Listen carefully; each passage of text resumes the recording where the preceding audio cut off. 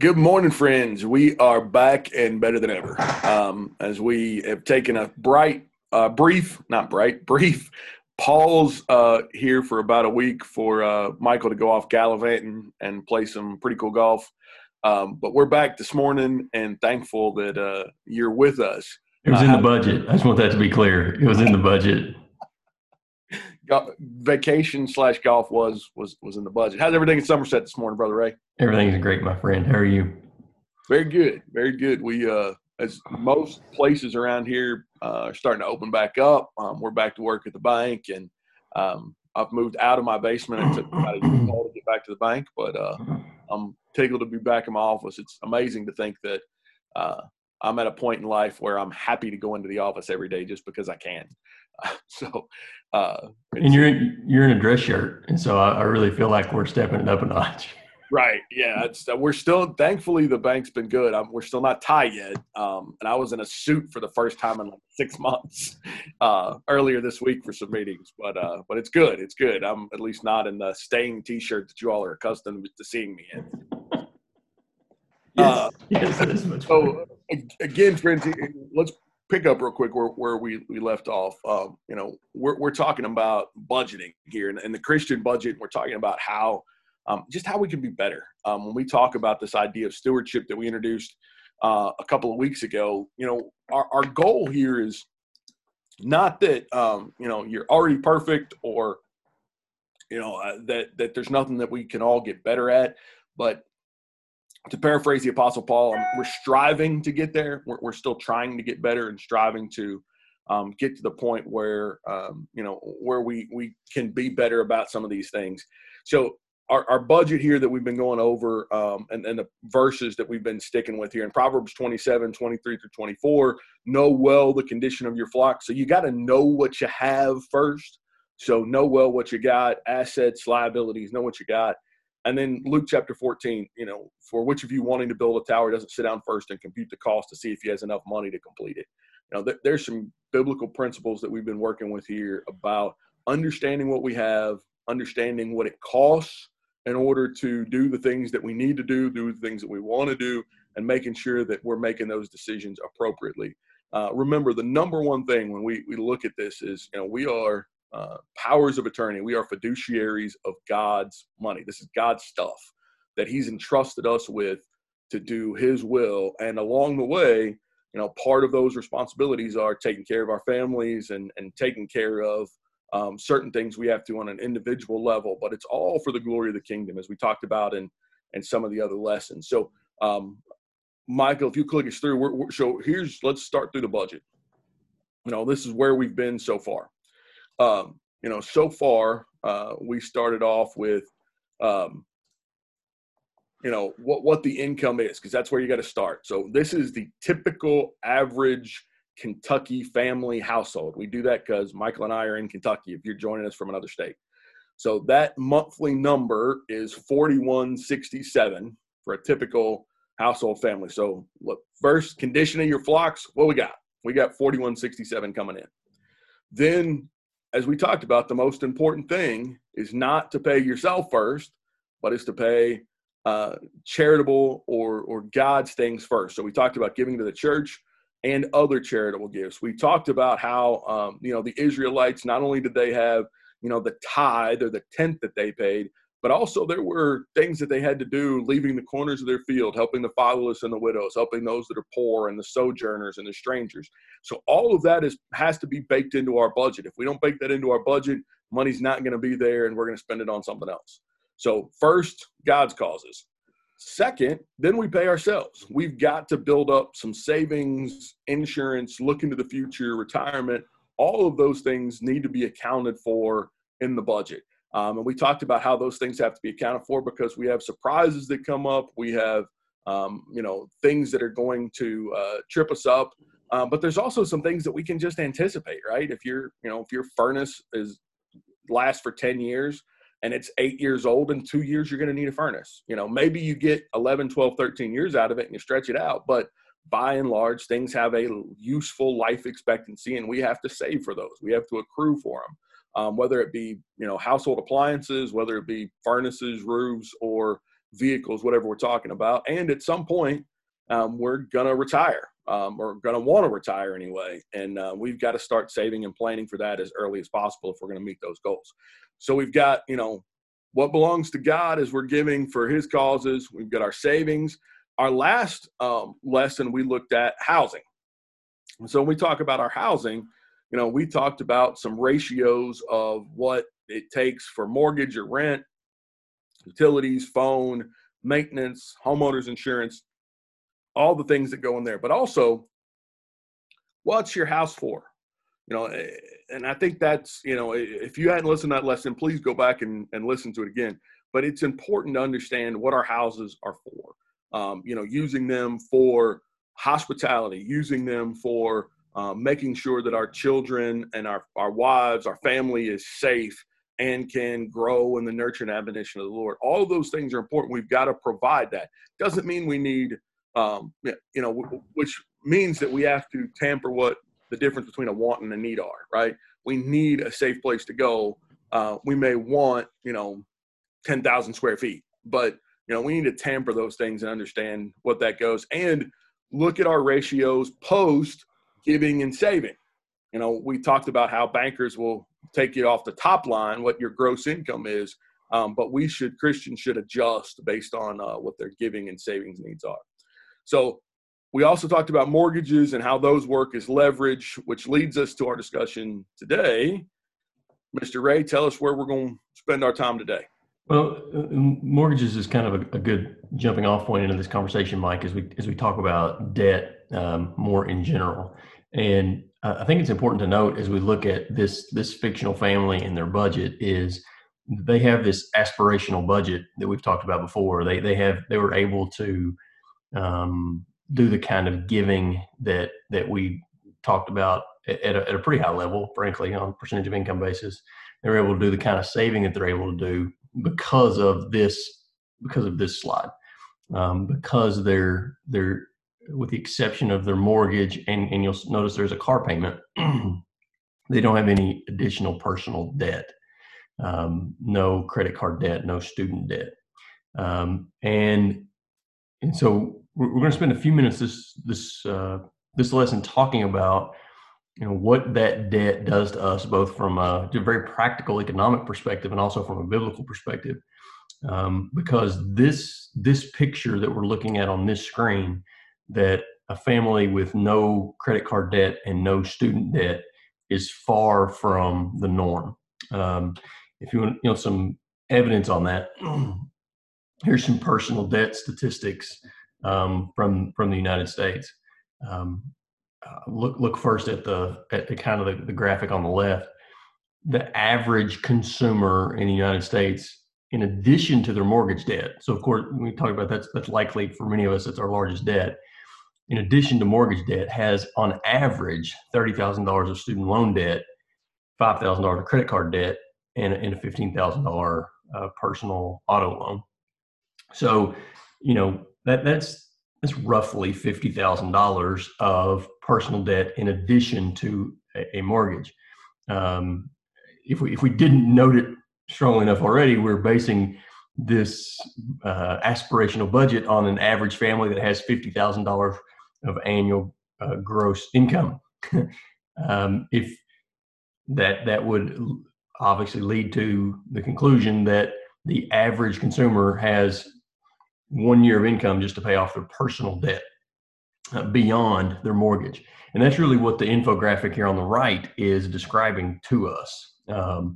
How much of a year's pay would go to just personal debt. Again, outside of a mortgage. Set that mortgage aside. That's our largest piece of debt. Set that aside. Look at all the other debt, credit card, student loan debt, auto debt, etc. How does that compare to annual income? And you'll notice the states there in red, the average debt is larger than the average median income. State of Kentucky, you'll note that the number is about 90%. That the debt is about $50,000, and as we noted, the income is just over that. So and it's interesting in that kind of southeast region that tends to be, for whatever reason, that tends to be the trend or the average. The point is, in a bigger perspective, the American way of life is built on having a significant amount of personal debt, and that leads to some implications, some real implications on the budget. If that number is not zero, it affects this whole stewardship budget that we're working on. Debt is corrosive to budget, and the reason for that is, if we are forced to include debt payments on that personal and student debt line, this budget needs to balance. Those monies have to come from somewhere.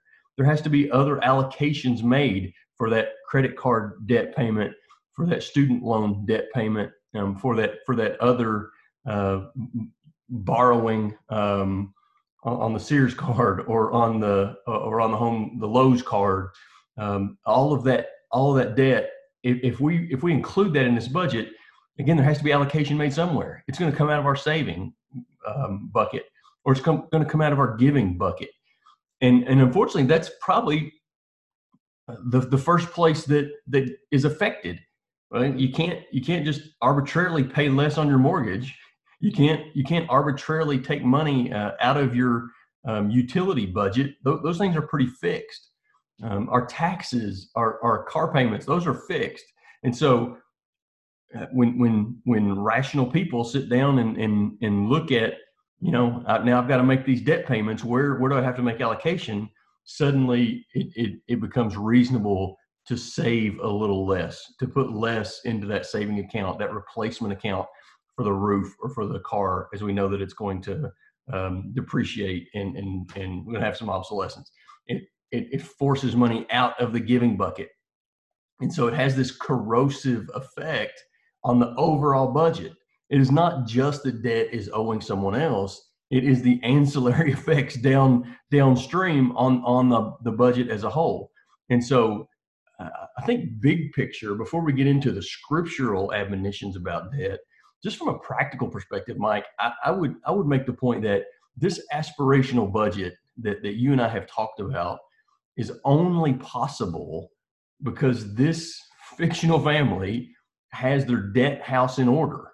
And if that wasn't the case, if they were making significant personal debt payments every month, this what we're looking at just simply is not, it's just not possible.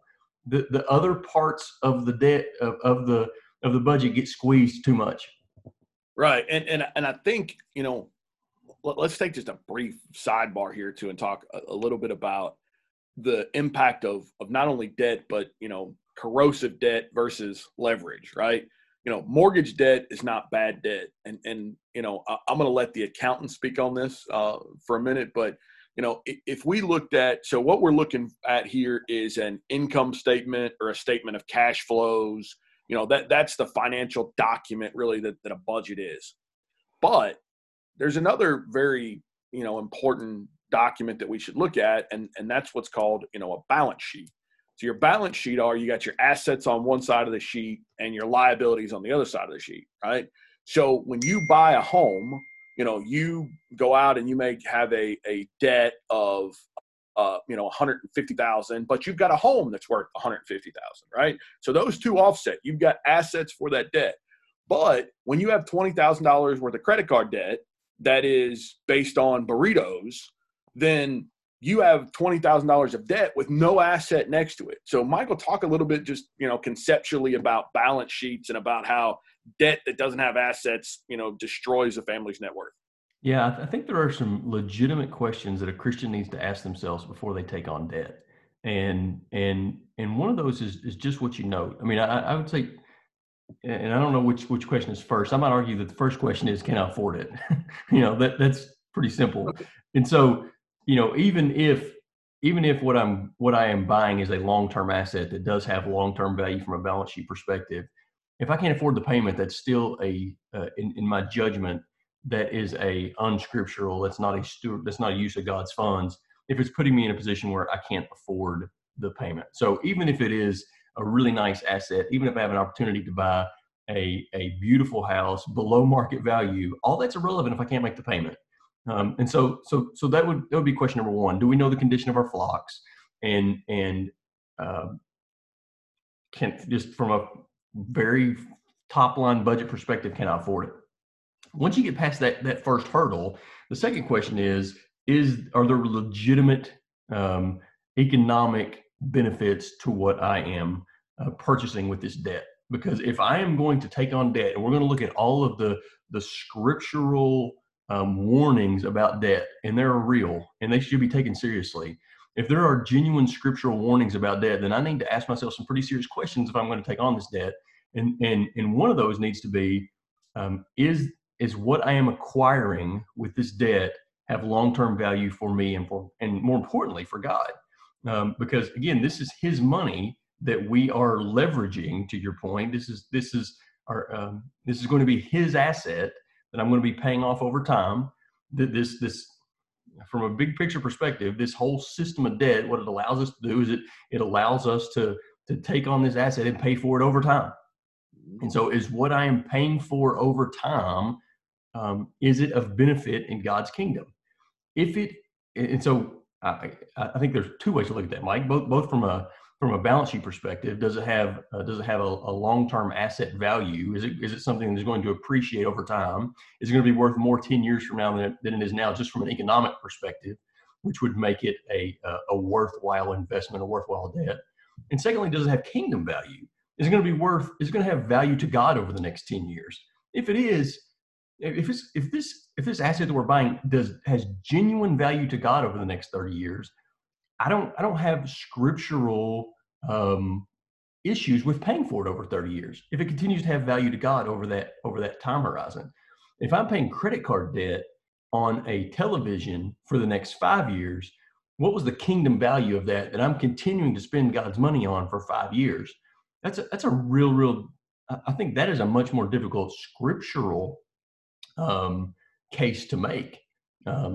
So, again, I think those are questions that we need to ask very seriously when we're going to take on any debt, even mortgage debt. Even to your point, but we're getting an asset. Does this asset have kingdom value over the life of this debt? If the answer is yes, I think we can comfortably move forward. If we can comfortably make the payment and say, yeah, this is a value to God, and we know that houses do because of all the things that we talked about in our last lesson. But if this doesn't have kingdom value over the life of where I'm going to be paying for this thing, it should cause us to have some pause. And so, education, I think, is a sticky wicket there a little bit, and we really need to think about it. And again, I am far from saying that education doesn't have value, and I'm also far from saying it doesn't have kingdom value. I think that in many instances it can. But I do think that Christian people need to think about that very seriously, is that as stewards of God's things, if we're going to be paying for this over 30 years, we better be prayerfully considering if it has kingdom value over that period. And I think, to the student loan side of it, and again, I'm not here to pick on you or poke at people by any stretch of the imagination. But I think there's been a lot over the last several years that have not been thoughtful about their student loan debt, right? If you have, $50,000, $75,000, $100,000 of student loan debt to provide a career that the earnings are $25,000 a year, that's a terrible choice. It doesn't matter what college you go to. I'm not knocking public versus private anything, but we've got to be thoughtful of the amount of debt that we take out versus what the return is on it as well. There are unfortunately young people that are still living with their parents because they've got massive debt payments, and they get debt payments on the student loan, and at the end of the day, they've come out with jobs that are not nearly enough to support the debt payment plus anything else. And that's a terrible situation to be in. But the question is, when we go into this on the front end, it's always easier to make these decisions on the front end, right? And that's maybe the most important thing. If you get anything out of all we've talked about, is make these decisions now in life. Don't, it makes it difficult if we're sitting down with you. If you come to, Mike and Mike's budgeting workshop here, and we're sitting down with you over the kitchen table trying to figure out how to fix your finances, and you say, oh, by the way, I've already got all this debt. Our mythical budget here doesn't work, as Michael said many times. You've got to make the payments. When you've incurred the debt, you've got to make the payments. So if that's the case, then how do we fix that? Well, nobody's going to write you a mythical, check. We don't have, Jesus or a benefactor out here that's going to wipe out all your debt so that you can start over the right way. But what we can tell you is before you take on the debt, before you sign up on that, federal student loan application, think about it. My aspirations are for job X that's going to pay Y. So how many years of working at said job before I can even scratch the surface of this debt? And if I'm burdened under if I got $100,000 of student loans, then essentially I have a mortgage payment, right? When I get out, 30 years, $100,000, I've got almost a mortgage payment that I've got to now start making. Well, if you've got a mortgage payment you've got to start making, that means that you can't afford a mortgage. So you've either got to find a way to get some additional income or cut somewhere else. And as Michael said, far too often the conversations that I know I've had is that what gets cut's giving first and then savings right behind it. So those two line items get knocked out. And then what happens is absence of those, because you don't have savings, because you don't have giving, you know what else goes up?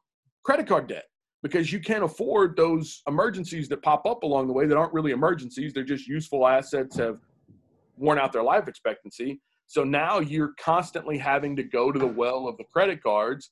Well, you can't afford any of the rest of your payments anyway, and you've got a new payment. So it becomes a vicious cycle that you can never get out of. Correct. And that's where we talk about the corrosive nature of this, is that, to your point, when we start robbing the replacement fund or the giving fund in order to make debt payments, then in the replacement fund, the emergency fund, which I think we've said more correctly as a replacement fund, when that gets robbed, when it is time to replace the roof, now we're into home equity debt, right? So we have this new debt payment.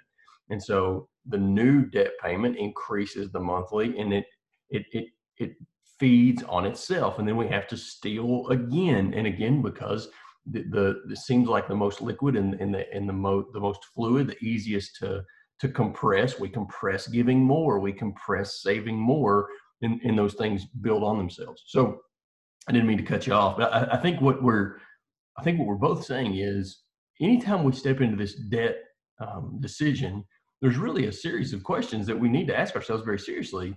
And both from a practical and I think you point out from an economic perspective, is this a good debt? And then I would say, even if it is an economic, I can make sense of it economically, is it of kingdom value? And so there's a series of questions there. So certainly know the condition of your flocks, make that economic assessment, but then make that kingdom assessment. Is this something I want to be comfortable spending God's money on for the next 20 years? That's a prayerful, real serious consideration, that there aren't necessarily bright lines to show in Scripture where those boundaries are. It's another one of those things that we've repetitively come to in this series of lessons. It's one of those things that we got to pray about and check our heart, meditate about, and because there's not a spiritual formula. It's prayer and contemplation. And let me add one more thing to that, and seek guidance. Listen, the beautiful thing about the church is that you've got people that sit within 10 feet of you that have been where you are right now. That's what I love about this. For new parents, guess what? There's another family in the church that has teenagers. And for parents that have no idea what to do with teenagers, there's a family that their kids are in college or their kids are fully grown. That there's people around you that have been through what you've been through. And I'm not saying that everything that they did was right, but sometimes the best way to learn is from their mistakes. Sit down with them, go out to lunch with them after church and pick their brain and say, hey, I'm getting ready to go to college. You all just got out of college. What can I learn from you? What mistakes did you make? What do you wish you could do over? and maybe it's not the guys that just got out of college, but the married couple that's in their late 30s, early 40s, go sit with them because they've now started life. And what could you redo? What could you do better than they did? Go seek that guidance. I mean, for some strange reason, I don't know whether it's embarrassment, whether it's pride. I don't know what the right answer is, but for some reason, we don't take advantage enough of the different age bands within the family of God that we should, and go seek guidance. But that's my soapbox for the day. Well said. As we move forward here, we've kind of looked at some of the practical implications of having debt and the corrosive effect that they can have on our desire to have this aspirational stewardship budget. But I think also we certainly need to look at the biblical directives and the warnings about debt and take those seriously. So I'll take a couple of verses here, Mike, and then I'll let you take a couple and a couple questions for you. I think the first one really speaks to things we've already talked about. In Proverbs 22:7, the rich rules over the poor and the borrower is slave to the lender. I mean, that is precisely what we're talking about when we say that when we lock ourselves into these debt situations, those suddenly give us much less flexibility in our budget, because those are things that we cannot, all of a sudden, we don't have that flexibility. We're locked into this payment. We are slave to this payment. And so, unfortunately, as we've mentioned, what happens is the giving and the saving part of our budgets get compressed because we're slave to the lender. We're slave to the credit card company. We're slave to the student loan company. We're slave to the mortgage lender, because those payments are now non-negotiable. And the things in our budget that feel more fluid, that feel more negotiable, they end up taking the brunt of that. I just think that first line really sums up a lot of what we've already talked about. Mm-hmm. The second one here from Proverbs, and I'll let you speak on this briefly. There's many directives in the book of Proverbs and in the Psalms about pledges, and that's kind of an Old Testament word, but I think it definitely has some modern day implications. But do not be one of those who gives pledges. You'll notice down in chapter 17, verse 18, one who lacks sense gives a pledge. Chapter 11, verse 15, he who hates striking hands in pledge is secure. So can you just talk briefly about pledges? That's the English Standard Version. And does that have a modern equivalent? What do we need to be on the lookout for? All right, so really we're talking about the term here is collateral, right? And the verse here: be not one of those who gives pledges, who put up security for debts. You have nothing with which to pay. Why should your bed be taken from under you? So it's be careful. Pretty direct there, right? Yeah. And it's not just this, but your vehicle, your transportation. I mean, there's a massive business of repossessing cars. It's a massive industry out there. If you don't pay your car note, somebody shows up with a tow truck and will take your car.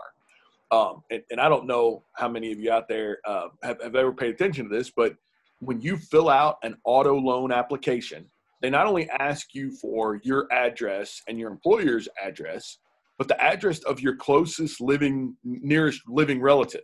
Why? Because they will show up at their house and try to repossess your car thinking maybe you're over for a barbecue. But it's this practical thing. So you've got to be very careful and very thoughtful with debt, and understand that when you put up collateral, whether it's your home that could go into foreclosure, a vehicle that could be repossessed, or, if you've got furniture or, TVs, whatever, that somebody could show up and demand the collateral back. Here's the other terrible thing about this from the bank perspective. So let's say you have a car loan and you owe $20,000 on that car. Okay, we're just going to use some round numbers. And they repossess the car because you missed 3 or 4 payments. I don't remember what the number is. But anyway, you missed so many payments, they come get the car. They come get the car and they sell that car at auction for $10,000. Guess who owes the other 10? You. So now you have no vehicle, and now you've got $10,000 of phantom debt that you've got to pay off and no value for it. So you've got to be very, very careful, because the collateral does not cover the loan. you're still responsible for it, even if they collect the collateral. So be very careful in these things. The point of the proverb is be very careful, because you could lose whatever you put up as collateral if you do not make your payments. So if you enter into an agreement, make your payments. Make sure you can make them long before you ever enter into the agreement. So two things on that real quick. One, I think that speaks to our directive is before you get into any debt of any size, of any type, make sure you can make the payment. That's pretty straightforward. Do the budget, do the work, do your work ahead of time. I think Proverbs 24:27 makes that point very clearly. Prepare your work, get everything ready for yourself in the field, and after that, build your house. Make sure that you are financially in a position where you can really buy that house, build that house, take on that debt, whatever it is. I just think I think that verse is very important. Get your financial house in order before you enter into that agreement. So that's one. Right. Go ahead. Let me throw in something there too. And I don't mean to be a jerk about this, but I'm going to kind of be a jerk about this. You don't need an abacus and a slide rule to do this anymore. There are apps. Just Google car payment, mortgage payment, debt payment. You can plug in what you're going to purchase, the amount of time it's going to be financed for, and the interest rate, and it will tell you the payment. Like, you do not have to wait until you're at the car dealership or you're at the store or whatever and let them tell you the payments, and then you try to do math on your own. You can sit down long before you ever make the decision to purchase and do this homework. It is easy. With Google, everything is so much easier. It used to be hard. Today it's not. So really, you have no excuse to not do your homework. Correct. Secondly, I would say on this idea of pledges and having your bed taken out from under you, so to speak, I mean, consider the spiritual implications of that for a moment. And I think there's a couple that deserve our attention. One is, you have made an agreement that you have not lived up to. You've essentially made a promise that you haven't kept. And that has spiritual implications that I think we should take very seriously. That's important for one. If your bed's taken out from under you, if they are going to the barbecue to repossess your car, you have made a pledge, you've made a promise, you have made an agreement, and as a Christian, you haven't lived up to that agreement. I think we should take that seriously. Secondly, if everything is God's, think about the implications of that. So you've given stewardship of this asset.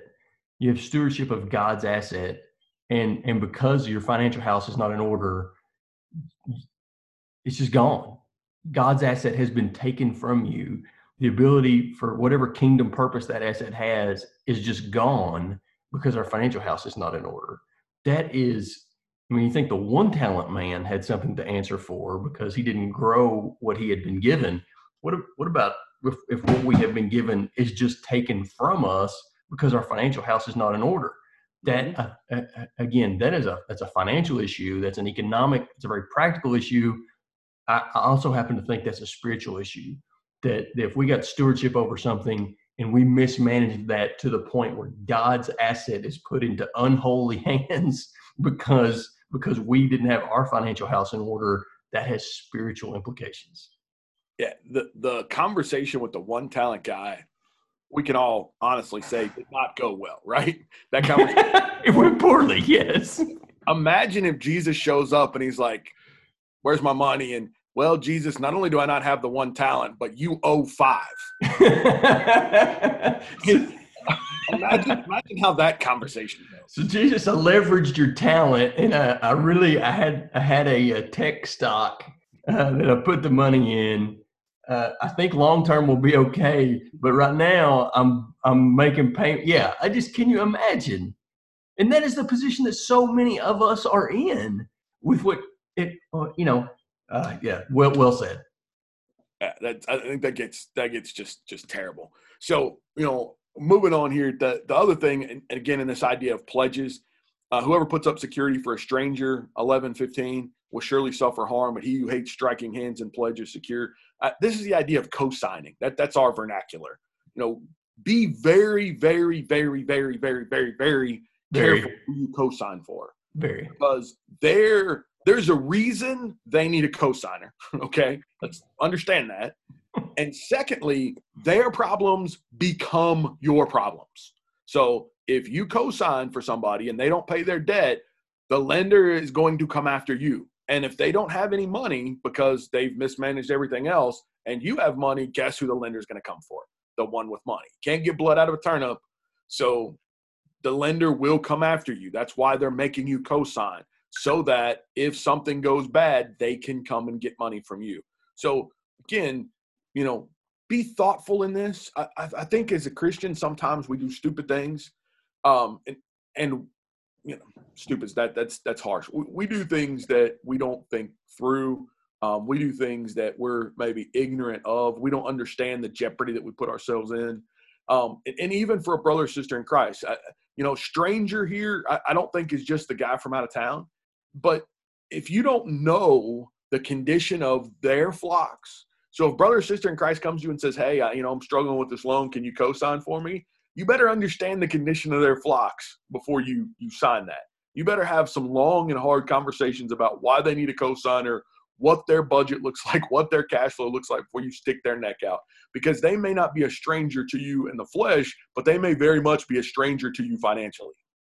And again, consider the spiritual implications of that. I mean, that the fact that because we have signed into this agreement, and by the way, security for a stranger is like the ultimate scriptural flashing red siren. There are so many times it says, step back, be aware, reconsider, danger, Will Robinson.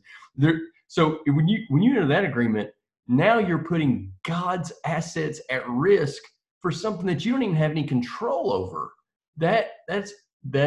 We should take extreme caution when we're thinking about those things. If we believe that God has put these assets in our possession for his purposes, and that we are in any way utilizing them for kingdom benefit, and then we're going to put those things at risk for something that we don't have any control over. Again, the scripture is very clear that we need to take that very, very seriously. Why does our friend, why does even our brother, why do they need us to do this for them? Is there another way that we can assist them? Can we loan or give them what they need outright? That is so much a better situation for both parties than to put potentially God's things at risk in this scenario. Right. And that everybody looks bad in town, right? Your reputation gets ruined very quickly when everybody goes bad. Correct. Chapter 17, verse 18, there's a few places in Proverbs where I guess the best thing to say is he just doesn't mince words. It's just, he's going to hit you right between the eyes with it. One who lacks sense gives a pledge and puts up security in the presence of his neighbor. Look, we've got, and this is to the reputational risk, right? That's what this is. We've got to be very careful what our name says in town. And if you are the guy that writes cold checks in town and everybody knows it, that's a problem. If you, are the one that, if your neighbors see you get your car repossessed, think about the spiritual implications of that. They see your financial life in ruins, debt collectors knocking on the door, cars getting repossessed, and you say, hey, we're having a gospel meeting next week, come to church with me. And they look at you like you're crazy. Like, you know what? My life may not be great, but yours looks worse than mine. So why would I want to do what you do? Right. Yeah. There's big implications of that. No question. If you look at qualifications of elders and deacons, what's one of the things that often we kind of, we don't spend a ton of time on, but I think is significant, is they have a good name, right? That's one of the qualifications. You have a good name, is known well. Well, this is one of those things that, and quite honestly, is harder to fix. Listen, it's easier for me to work on my anger and my patience than changing the town's perception of me because I've been financially illiterate for how many ever years. So that reputation risk is very, very hard to get back once we've ruined it. Caveat. I think we both understand and probably just need to say out loud that we do understand that tragedies and calamities happen in people's lives. We understand that. So we would never say, hey, nothing bad should ever happen to you. You should never be in a tight spot. That's not fair. Right.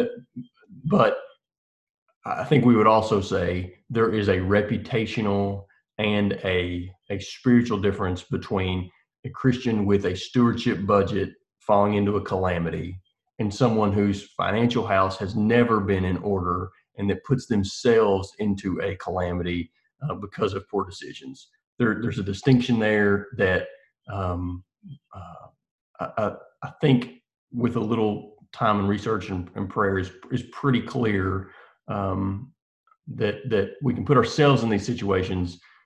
Hey, time and chance happens. People have calamities. We understand that. We're going to help each other through those things. That's a different scenario. Right. And that point is Acts chapter 2, right?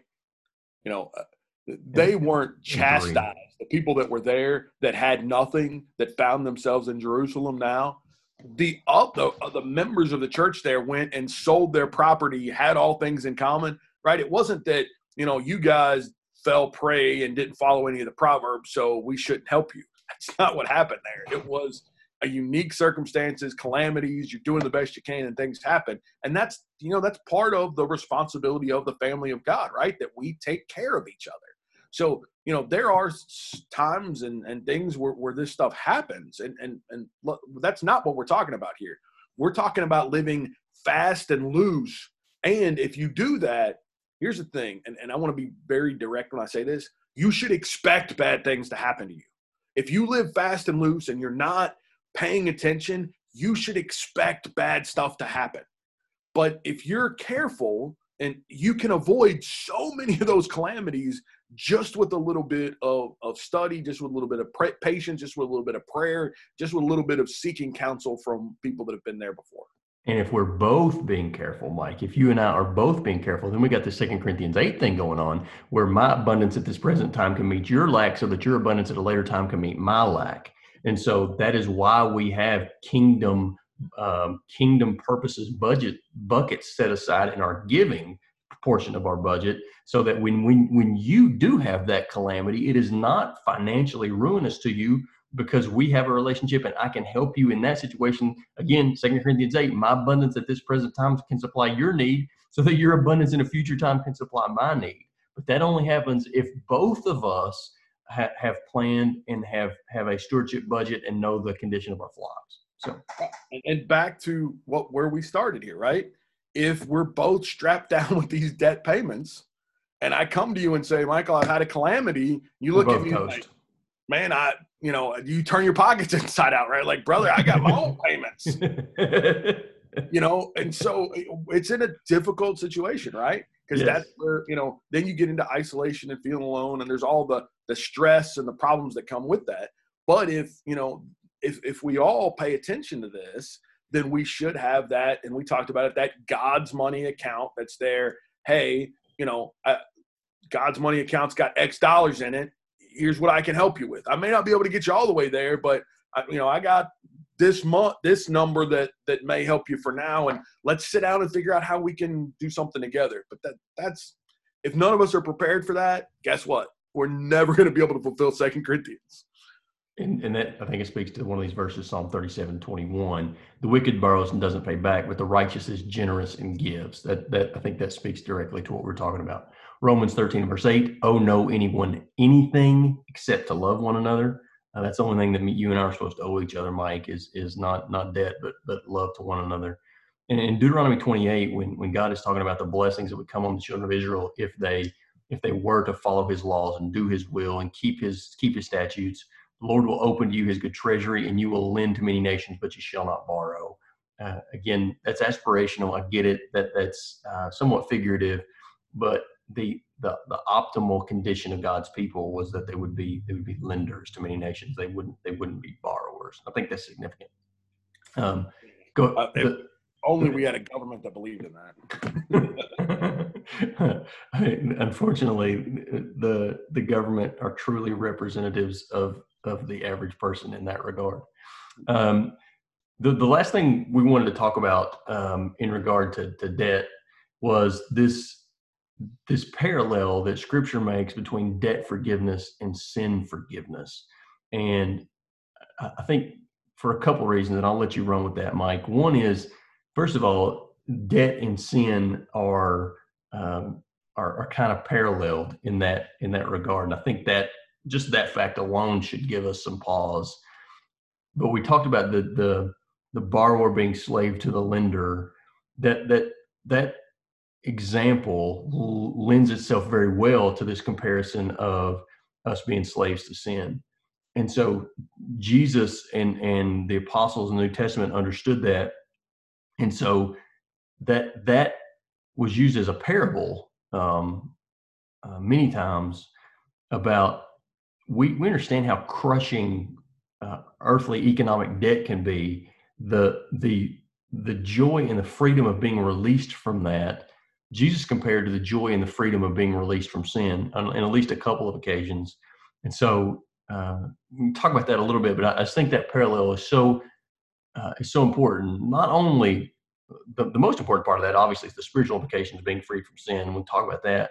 But in the context of this study, that should help us to understand how serious economic debt is, that Jesus would use it as a parallel to sinful the slavery that we have to sin. That gives me some pause. Yeah, and the other thing too, kind of as we start to draw this stuff to a close and talk here, is that debt's not new, right? This isn't a new problem. This isn't a 21st century problem. We got debt back conversations in Deuteronomy, right? So this has been a problem for people since the beginning. There probably wasn't any credit card debt in Eden, I don't think, but probably shortly thereafter, debt became and is a problem, and it plagues. And the issue is, especially when debt gets out of control and becomes insurmountable, that's what sin feels like. And sin is that debt that can't be paid for. So when we get to the New Testament and Jesus, is talking about, debt and the kingdom and debt and spiritual things, we see, some parables that deal with that. So Matthew 18, 21 through 35, and we're not going to take the time to read through all of it, but that's the parable of the unforgiving servant, right? Quick story, the master comes to the servant and he owes him, what's the number, Michael? Is it 15 years or 30 years worth of money?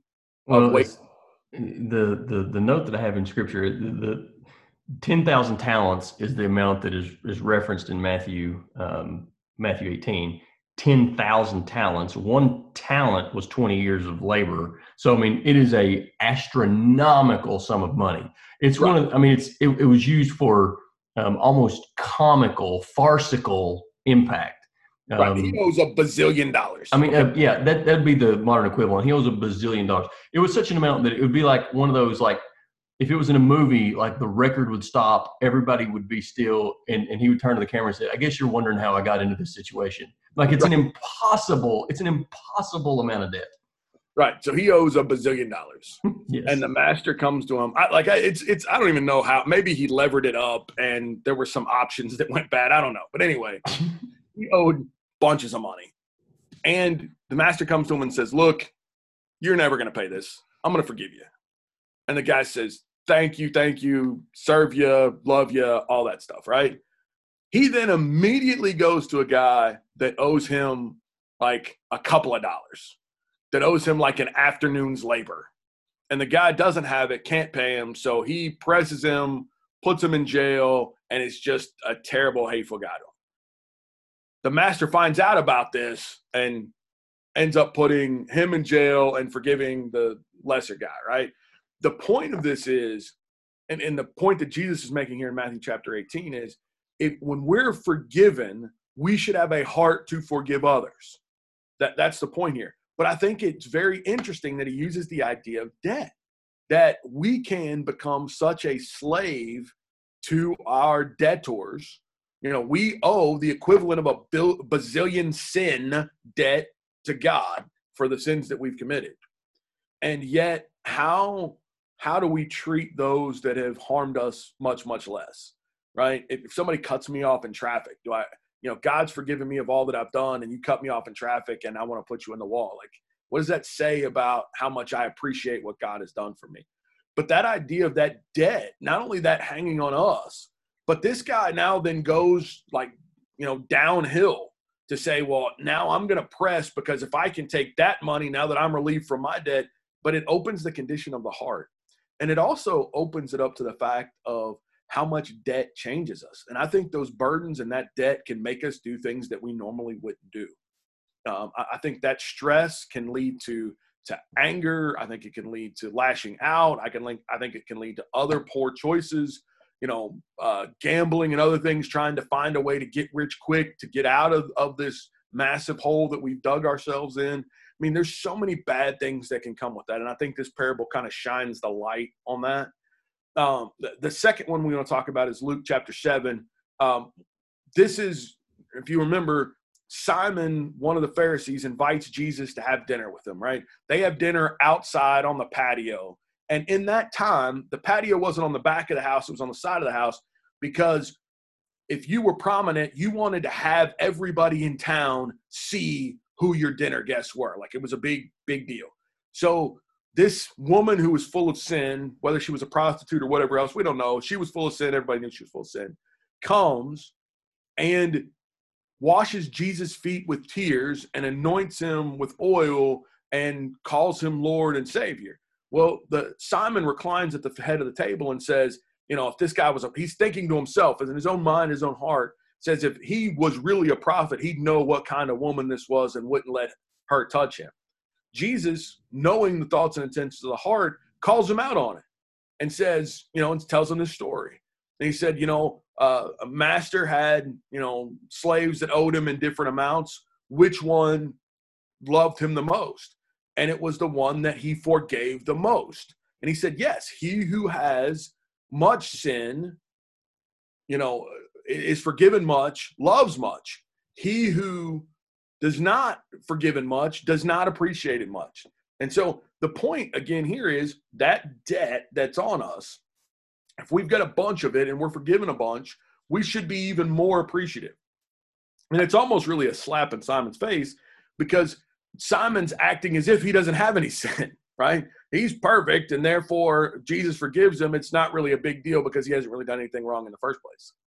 So the woman who is forgiven, who Jesus tells to go her way and sin no more, is overwhelmed with the fact that Jesus would forgive her. But why? Because her life was a wreck because of the sin that she was in. Because she had so much sin, she was so overcome with the fact that she could receive forgiveness that it was life-changing. So think about that again. Same situation, that when we are overcome with debt that we can't get out of, and it doesn't appear there's any way out. If you can only afford, if you've got student loan debt and credit card debt, and all you can afford is the minimum payment, and you look on your, on your statement that you get every month or every quarter, and it says this will be paid off at this rate in 50 years, you're never getting out. The interest is snowballing and it gets out of control and you feel very overwhelmed. That's these situations that can be created by not paying attention, by not looking and planning ahead, because it can get out of control, and it can get out of control very quickly, without a whole lot of trying to. And then lastly, Mike, I think that also gives us a picture, a snapshot of what forgiveness is, of what justification is that we have, compare that economically. We don't have our spiritual house or our economic house in order. We've got these debts that are compiling on one another. We haven't used our stewardship budget. We've got our debt's out of control. We can't make our mortgage. We can't make our credit card payments. We are crushed.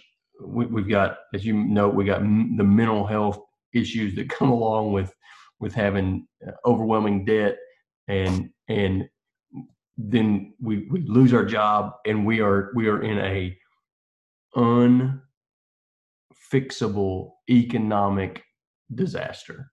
We're going to lose everything. We got debt that we have no hope of paying, and we go to the bank and we say, there's nothing I can do here. I'm going to lose everything. I just want to tell you, I can't make these payments, and all the debt is taken away. not because we deserve it, not because of anything, not because we got promises that we're going to do better later. It's just flat out forgiven. That's the picture. That's the picture of sanctification. That's the picture of forgiveness. And Jesus, I think, understood that we could wrap our heads around what that would mean economically, and so he used that to compare to what that should mean to us spiritually. Right. And not only that, but we would go in and then expect to be slaves to the bank, right? You know, you've forgiven everything and I'll be the janitor here. But instead of that, not only does everything get forgiven, but we become shareholders, right? You know, it's, hey, by the way, I'm going to wipe everything out and you're now a stakeholder in this bank. And not because our house was in order, right? But because it wasn't. We were a wreck. We took on stupid debt, and we made terrible decisions, and we are in a position that is hopeless, is economically hopeless, and we walk in and it's all forgiven. That picture of forgiveness, I think that should stick with us. I'm looking for the book on my shelf, but it's I can't think of the author. It's What's So Great About Faith. And one of the points that he makes in there is grace by its very nature is unfair, that it's mathematically implausible. And that's what grace is that, you know, we should not expect that our foolish decisions be rewarded, right? I mean, that doesn't happen in the world. But Jesus said, if we come to the bank, if we come to him and unburden ourselves of all of this, then he takes care of it. And not only takes care of it, but then makes us a fellow heir, makes us a stakeholder, a shareholder in the bank, to use our terrible analogy here.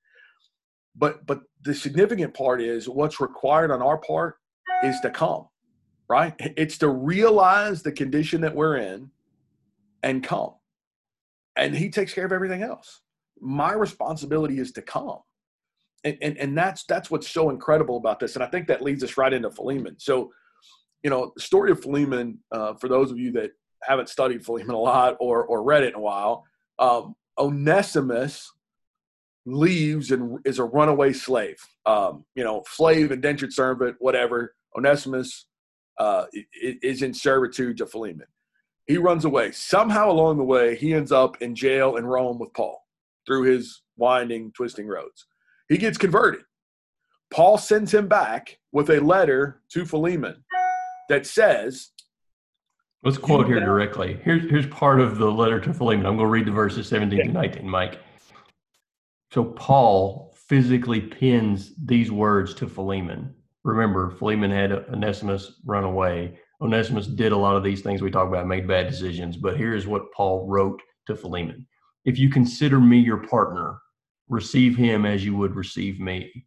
If he has wronged you at all or owes you anything, charge that to my account. I, Paul, write this with my own hand. I will repay it. To say nothing of you owing me even your own self. Yes, brother, I want some benefit from you in the Lord. Refresh my heart in Christ. Take off on that. Yeah. You've got, I can't imagine that scene, right? And Michael and I talked about this a little bit earlier, but, you know, here, if you're Philemon, you're mad that you lost Onesimus. He's run away. You're angry about that, at least at some level. He shows back up. And there's some implication here that he may have stole also, I would add. Right. Yeah. May have stole or whatever. It's a bad deal. Whatever happened was terrible. Right. So you got to be harboring some kind of feelings. I think that's fair. This guy shows back up months or even years later, the way travel and all that goes. Right. And he shows up and he hands you this letter. First of all, he walked back in. He wasn't brought back in by the local authorities. He wasn't found. He shows back up on his own volition on your doorstep and hands you this letter. And you open up the letter and you recognize the handwriting. And you start reading that Paul says, not only is he coming back to you to serve in that capacity, I've sent him back home, but receive him as a fellow brother in Christ. Now he is a brother in Christ as well. So you gained a brother whatever this terrible thing that happened, it ended up gaining a soul and you gaining a brother. And by the way, whatever he owes, I got it. Just put it on my tab. And remember that you owe me your life. I can't imagine how that feels. Can't imagine that level of emotion while you're standing on the doorstep waiting to let this guy in. But that's grace, friends. That's what forgiveness looks like. That's how this thing feels. And it's got to be amazing for Onesimus. It's got to be amazing for Philemon. And we hope that as we make better decisions about this, as we get our lives in order, the most important thing, friends, if your budget's jacked up but you can find Jesus, that's okay. We'll work on the budget stuff later. The most important thing is we understand how grace is and how grace works, that God loves us and wants the best for us. But part of that teaching, once we've got the big debt forgiven, which is our sin, once we've got that knocked out, now let's work with the small things. Now let's make sure that you're in a better position as a family. You're in a better position to help others. You're in a better position to help the helpless. Yes. I think as we've said many times, our bank statement is an index of our heart. And so if our heart is out of whack, we should expect that our bank account is out of whack. You know, that doesn't, it makes sense that that's the case. And so to your point, if we really want to fix this, and I think we've said this before, and I hope we make this point clearly, if we want to fix this, we got to go upstream. Is we got to fix the big debt first. And the big debt is the comparison that Jesus makes many times to sin. And we fix that debt, get our heart right, then we can start to understand that these are God's assets and we have this aspirational stewardship budget. But that doesn't make sense unless we get the big debt fixed. Right. And let's understand too, this isn't great economics, friends. Like when we the way we're talking about this and looking at it as God's money and giving money first and then giving, having replacement funds and all that's not how the world's going to teach you to do it in economics. But let's remember what Paul wrote in 1 Corinthians chapter 1. Christianity, when we look at things God's way, to the world, it's foolishness. It absolutely is. We're a consumer-based society. But if you look at the statistics, that comes with a lot of burdens and a lot of debt. So, you can't do things God's way unless you belong to him. So if you're trying to fight against this and, you want to do this because you think it'll help you better financially, if your heart's not right, you're never going to be able to do this. You can't. It's just not possible. But if you get your heart right, you get your life right, then these things take on better and deeper meaning. That appreciation allows you to do the hard things that's necessary to do what we're talking about here. Yeah, our stewardship budget is not about maximizing our consumption, right? It's not about maximizing our economic output. That in those ways, we are diverting from what me and you were taught in classical economics and accounting. We're not trying to maximize those things. We're trying to maximize God's return on his investment in us and trying to maximize our spiritual return. So that means we're going to abandon some of the things that you and I, were in some of our textbooks. That's cool. Milton Friedman's shaking his head at us from the grave right now. Yeah, and that's great. So we can take the principles of those things. I think it's good that we know them, we learn them. We can take the principles of those things, but apply them in a spiritual way, in a rational way. We can have a budget. We can apply some of the things. We also know that we're going to treat this differently because we believe it. We believe it's God's, and that makes a difference. Thank you all for joining in. We are way past time, but thank you all for tuning in and listening in and being with us along the ride. We'll continue working through the budget and the schedule in our next lesson and try to get maybe another one done here in the next few days and get it posted and get back on the horse. But thank you for being here. Thank you for being with us. And we pray that these things are helpful and beneficial in your life as you try to do a better job of serving God today than you did yesterday. All good. Love you, brother. Love you, brother. See you.